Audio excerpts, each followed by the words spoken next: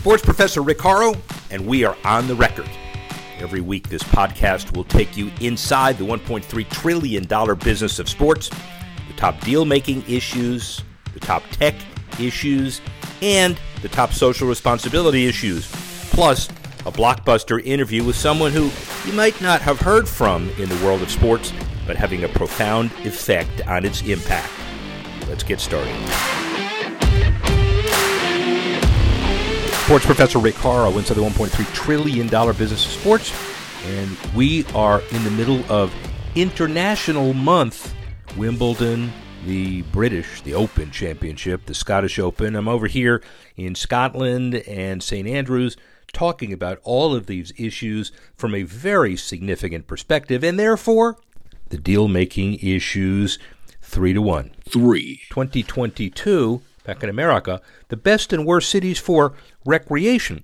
WalletHub makes a study of the 100 largest U.S. cities across 47 key indicators of recreation friendliness for each city. They examined the accessibility of entertainment, recreational facilities, quality of parks, and the weather. Top 5 cities: Vegas, Orlando, Cincinnati, Tampa, Scottsdale. 5 worst: Irving, Newark, Jersey City, Chula Vista, and Fort Wayne. San Francisco had the most bike rental facilities per square foot of the population, and on and on. 2. USC and UCLA are all set to join the Big Ten, as now the Pac-12 scrambles to figure out what to do next. The upcoming move comes as the Pac-12 media rights deal, set to expire in 2024, while the Big Ten is negotiating a new media rights deal that could exceed $1 billion annually. And as for the Pac-12, the shifts puts the league and its commissioner, George Kliavkoff, in a precarious position. Thursday marked his one-year anniversary on the job, and both will stand at 16 teams, the Big Ten and the Pac-12, after USC and UCLA move to the Big Ten, as Texas, Oklahoma enter the SEC. Actually, the SEC also big, and the bottom line is what to do next. 1. Deal-making issue number 1 is a very significant one regarding NIL. Female college athletes are early winners in the first year. Officially been 1 year since the name, image, likeness rules became the norm in college sports, and so far, female athletes have been the early winners.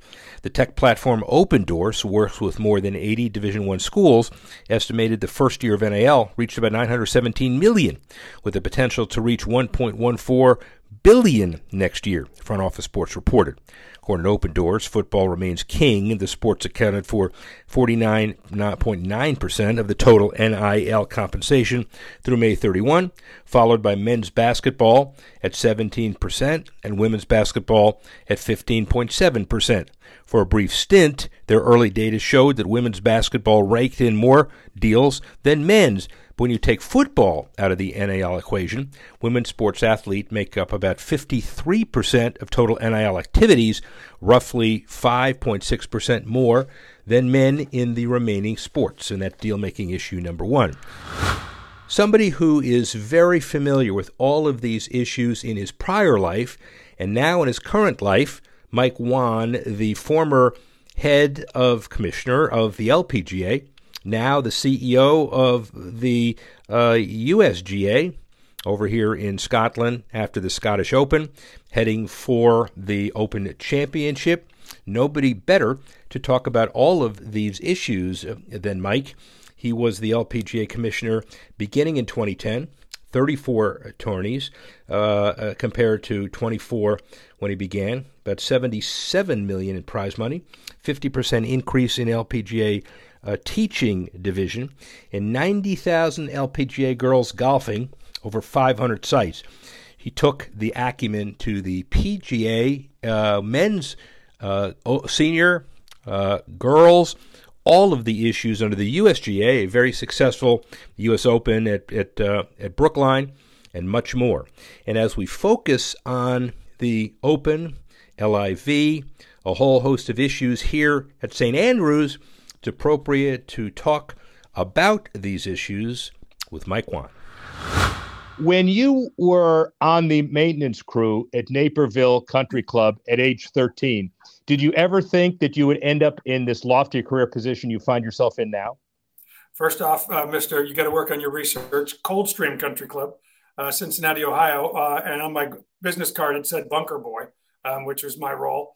I was just trying to get out of the bunkers at age 13. You know, the idea of actually doing anything that actually paid well in golf was crazy. I took that job because we finished at 2:30, and you could play for free after that. So you come home at 2:30, sleep for an hour, and go play. And on Mondays, the grounds crews of Coldstream would play the other grounds crews of other Cincinnati country clubs.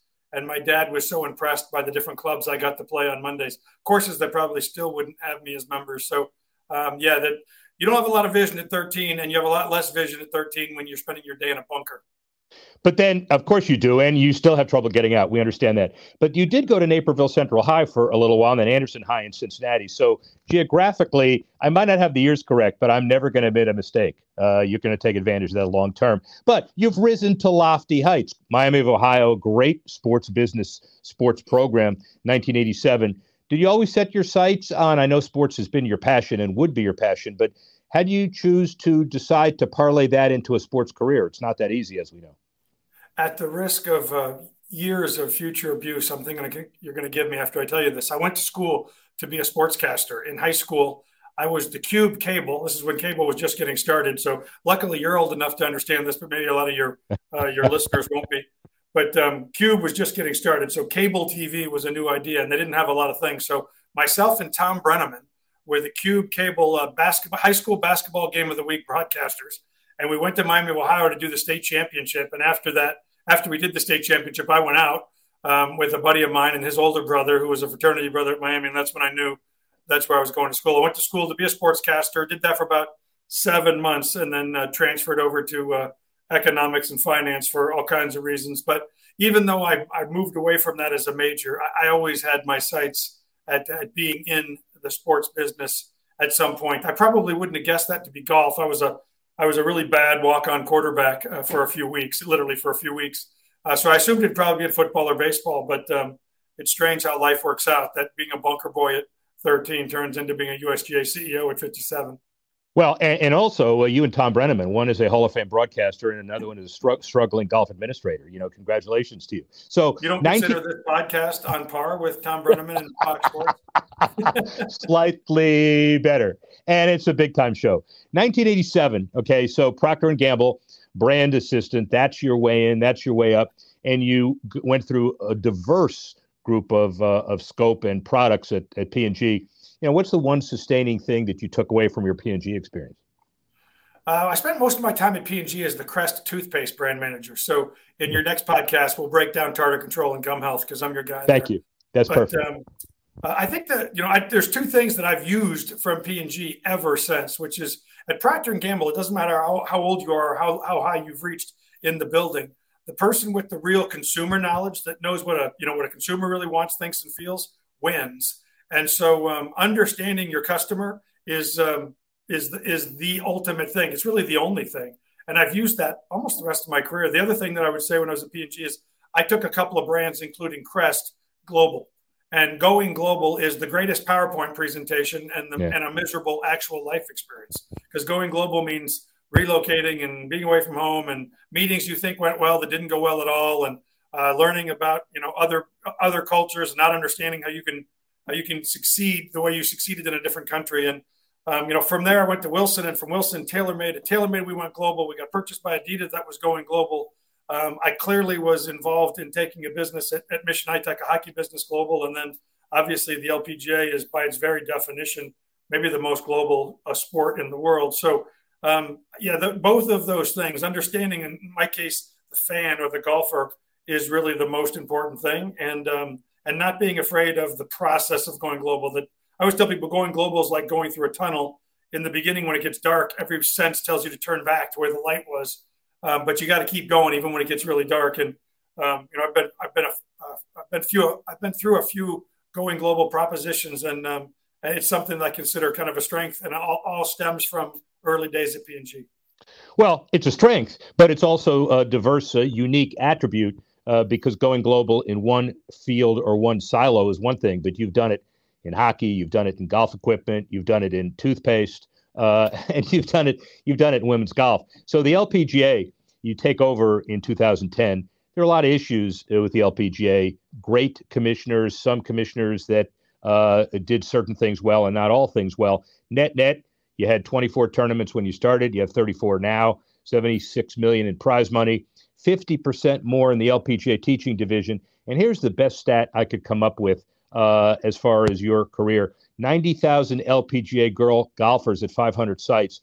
That culture change was huge. I could ask how you did it. All right, how'd you do it? Well, we just actually talked about a little bit about really knowing your customer. When I got the job offer from the board at the LPGA, true story, Rick, I actually said, I'm not sure you have the right guy. I have no experience running professional athletes. I haven't sold TV rights to a sport. I've never run a major sporting event. So, I mean, there's got to be somebody with more experience than me. And one of the board members said, what experience would you bring? Because we think you're the right guy, but we're curious what you think. And I said, listen, I have been a sponsor my whole life. P&G, Wilson, TaylorMade, Adidas. I've written checks to every sport in the world. I know what it feels like to write a $5 million check and then sit across from your own board trying to explain why cars going around in a circle in NASCAR is good for your brand, or why sponsoring the Olympics or why sponsoring the Yankees actually can move the needle for your customers and your consumers. So I know what it feels like to be that guy. And the board member who asked the question said, that's exactly why we want you to be commissioner. We have a lot of people in the building that know how to play professional golf, that know how to set up TV deals, that understand tournament operations. We have nobody in the building that really understands what's it like to be a sponsor. And what we're losing at the LPGA is the check writer. So, and in a strange way, that became sort of my strength. When I got to the LPGA, the first thing I did is created something I call the customer profile card. It's a 5x7 card. On the top, it says, who's writing the check this week? It says, what are the three most important things they're hoping to get for their money? I wanted us to think about a rate of return. They're trying to get rate of, what do they hope Mike Whan says when there's a microphone in his face? What are the 4 places I have to be this week to make sure I'm showing them that their investment worked? And so I started making these sheets, Rick, for myself. And I always kept them in my back pocket. One day at a player meeting, somebody said, what's that card you always keep in your back pocket? So I pulled it out and I read it at a player meeting. And we were at a championship site. And the players all said, you should give those to us. Like, we should know. Because I also had on the back of it pictures of the most important people. I had their mailing address and their email address because I would send thank you cards and emails throughout the week. And so jump forward 12 years. Every time a player comes to an LPGA event, she gets a customer profile card. She learns who's writing the check this week, what they want her to say when there's a microphone in her face, the 4 places she has to be. We show pictures to her of the most important people that'll be there, the ones that gave you this opportunity. And they have to write one handwritten thank you card every week. It seems like a simple thing. Maybe it's a little old school, but we had one very big sponsor at the LPGA that also was a big sponsor of the NBA. And the CEO said to me, Mike, I've never received a thank you note from an NBA player, but I receive 150 from your players every year. Like, when are you going to stop? And I said, well, the fact you're not getting them from the NBA is not my problem. It's their problem. And I said, out of curiosity, what do you do when you get 150 cards? And he said, like, I cleared out a drawer in my desk, and I just put all of your cards in one of my drawers because I can't throw them away. And you and I both know if you own a drawer at every Fortune 500 CEO's desk, you're going to be in business a lot longer. So the real core of what I tried to bring to the LPGA is understanding what it means to be a check writer, because when check writers really feel like they're getting rate of return, they tell other check writers, and that's really what happened at the LPGA. Is through a little bit of success, it turned into a lot more success, really driven by players, athletes, showing an appreciation level that most sponsors had never felt from other sports. Obviously, one of the biggest stability strengths of the USGA, when you look at its current organization, Deloitte, Cisco, Lexus, Rolex, ProMedia, ProMedica, Amex, Century. I'm sure I missed some of the premier ones. You can recite them in your sleep. I assume your ability to relate to that part of the process is a very important part of your current work. Yeah, one of the things I really appreciate and was drawn to the USGA over is, unlike a lot of entities in sports and even a lot of entities in golf, the USGA believes in a small, select audience that is even more closely aligned with us than just, at the LPGA, we might have had 4 different banks involved, or 3 different credit cards, or 6 different car companies. Only one at the USGA. So, American Express is our credit card partner. There won't be another one. We're all in with them as an example. And I've really enjoyed that because I think as a result, it allows us to be much more integrated with their business and not think about their business as something next week from Thursday to Sunday, but think about their business 52 weeks a year. ProMedica is one you mentioned that's brand new that I did bring when I came. And ProMedica is the first ever corporate partner tied to a USGA championship name in 127 years. We've never had a championship with a corporate partner name tied to it. So in this case, we created the U.S. Women's Open presented by ProMedica. And with that presenting partner, we took the purse on the U.S. Women's Open from $5.5 million last year to $10 million this year, on its way to 12 over the next couple of years. We are, because of that partnership, you're going to see the U.S. Open go into places like Pebble Beach, Oakmont, Marion, Oakland Hills, Pinehurst, the rest. You're going to see the women of the game, the best women on the planet, play on the stages that you've normally associated with the U.S. Men's Open. So, I'm really excited about it. It was a big step for us. It was a historical break a little bit, but all designed to do one thing, which is raise the platform for women in this game. And you are perfect at it and perfect for it because of your experiences and what the USGA mandate is. And we're doing this in and around Brookline, and we just finished the successful event on the women's side in North Carolina. Is there the opportunity then to talk a little bit more about the diversity about the USGA? It's not a men's organization. It's far from it. So give me the elevator speech. Yeah, I'll just give you the personal experience. I used to go in as the LPGA commissioner and present to the USGA what they call the executive committee, which is essentially the board of directors of the USGA. And from 2010 to 2014 or 15, I would go in every year and make a presentation, state of the art, state of the health of the women's game. And then we got away from that. I think that didn't become part of their annual meeting program. And so when I got asked to come meet with the selection committee, which was a subset of the executive committee, I was pretty sure I knew what it looked like. It looked like me and you, which it was not very attractive. Old, white, country club.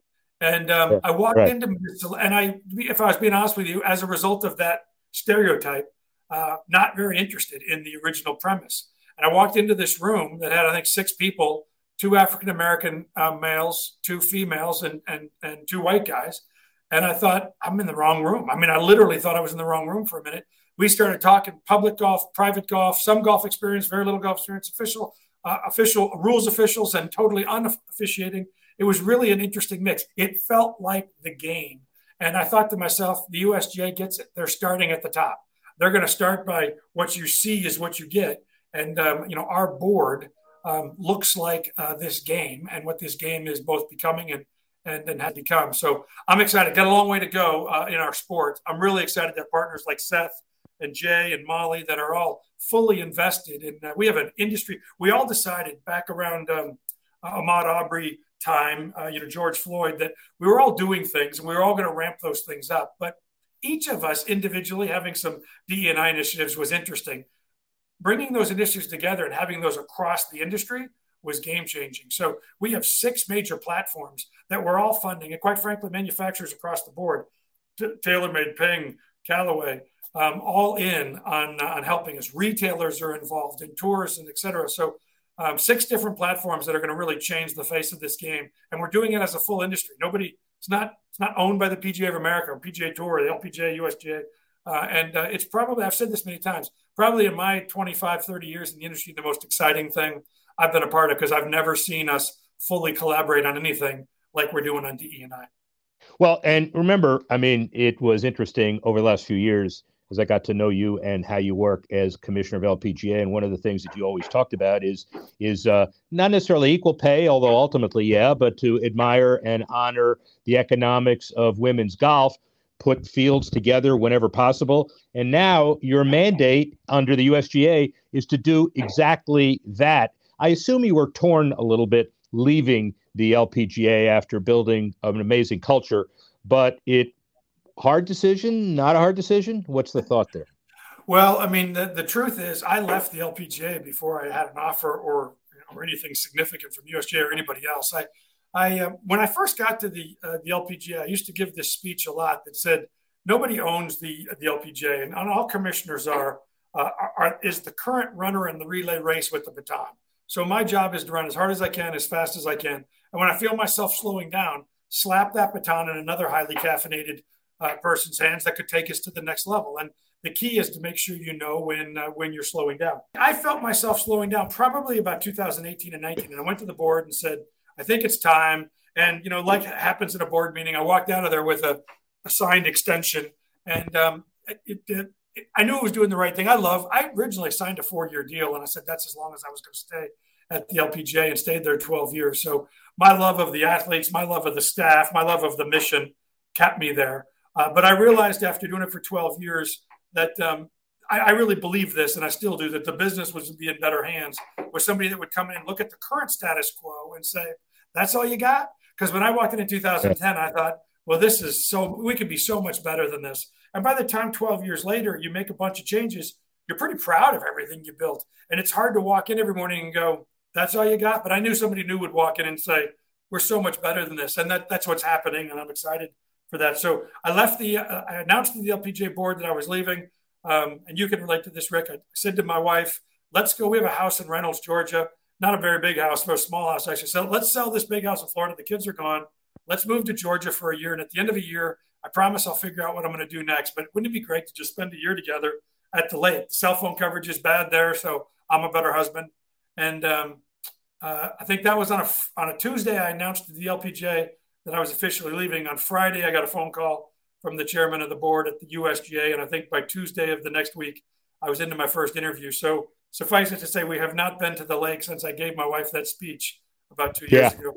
I can only imagine. And in a very short period of time. And oh, by the way, COVID in the middle of this too. Right. Stuart Francis, one of the president, says that you are a doer, a visionary, brings ideas to life, the best. He goes on, and other people do the same thing. What's your biggest, now that you've had an opportunity to assess where you are and what the assets are, what's the biggest challenge that lies ahead for the USGA?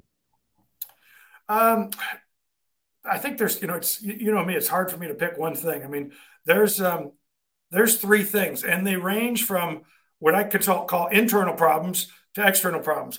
We're a 127-year-old brand, Rick.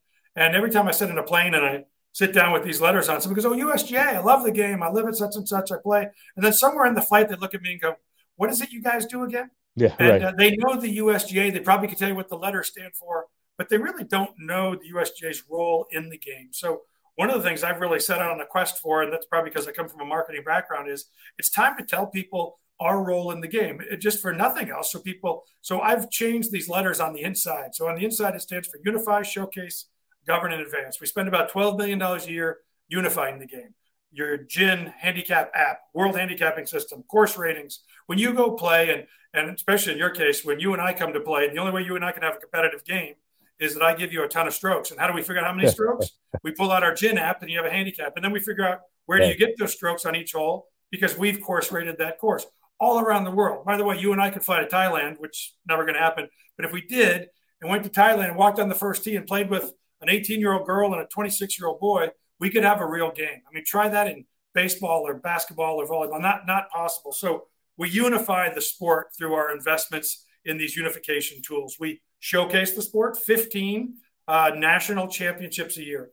Old, young, male, female, team, individual, professional, amateur, and now starting in July this year, players with disabilities as well with the U.S.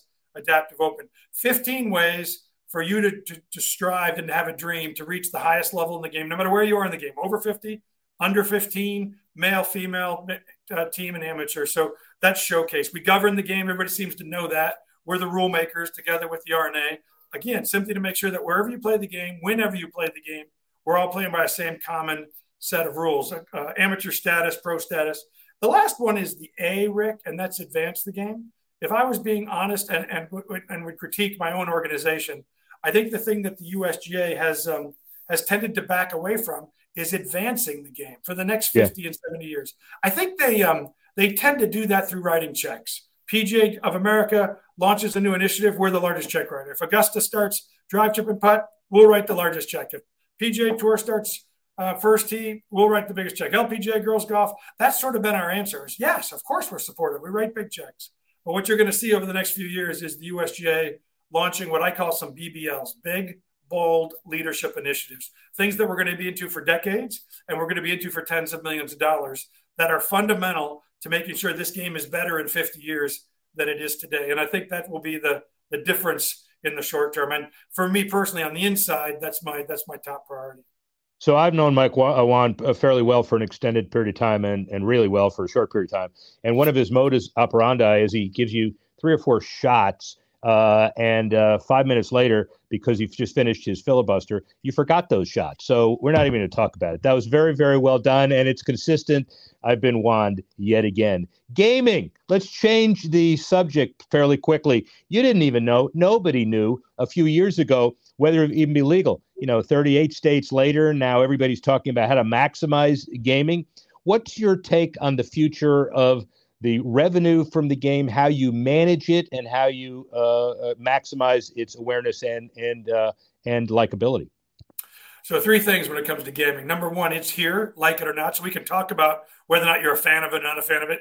It really doesn't matter. I mean, last year, $150 million was spent on the U.S. Open in terms of wagering. So whether I was involved in that, whether the USGA was in the game, doesn't matter. It's here. Second thing you need to know about it is it fundamentally delivers a different audience, at least to our sport. It's young. It's interactive. They follow your sport on their phone and not on their TV or on their iPad.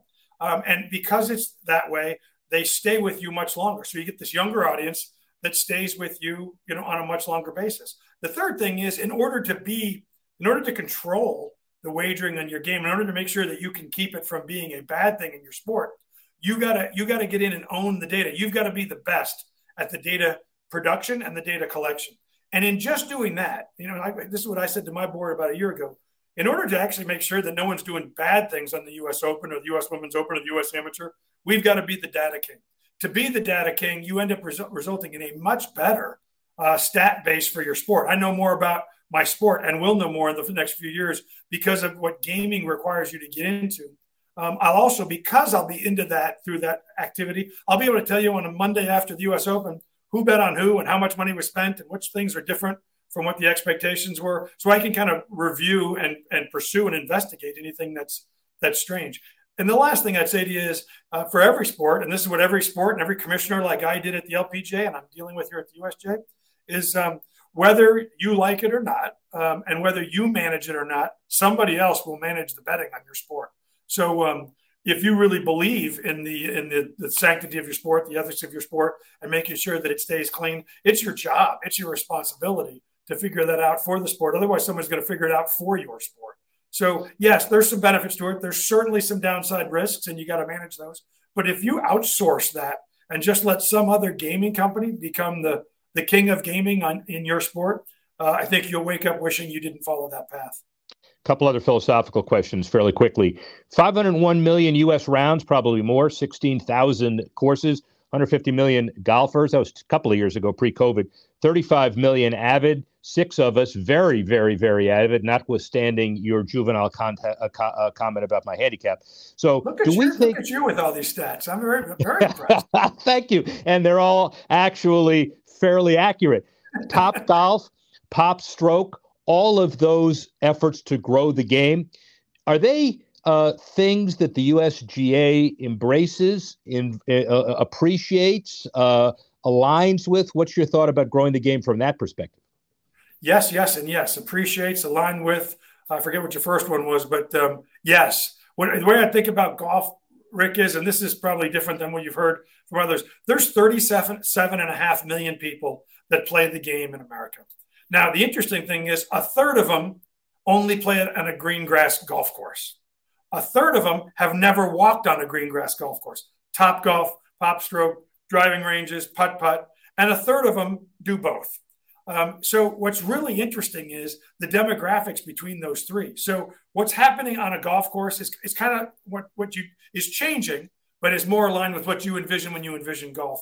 When you take this 12.5 million that don't walk on a golf course or haven't recently, it's incredibly more female. It's incredibly more people of color. It's super high. It's pretty affluent. I mean, it would shock people how affluent that group is. And what's happened since COVID is this group in the middle, this 12.5 million that don't play on green grass, have migrated. And we're seeing a bigger chunk of that group have both the time, the effort, and the interest to join the game. And as a result, it's changing the face of the game. It's changing the attitude and the atmosphere of the game. So what's really cool, a lot of people talk about the growth during COVID, and it's been unbelievable.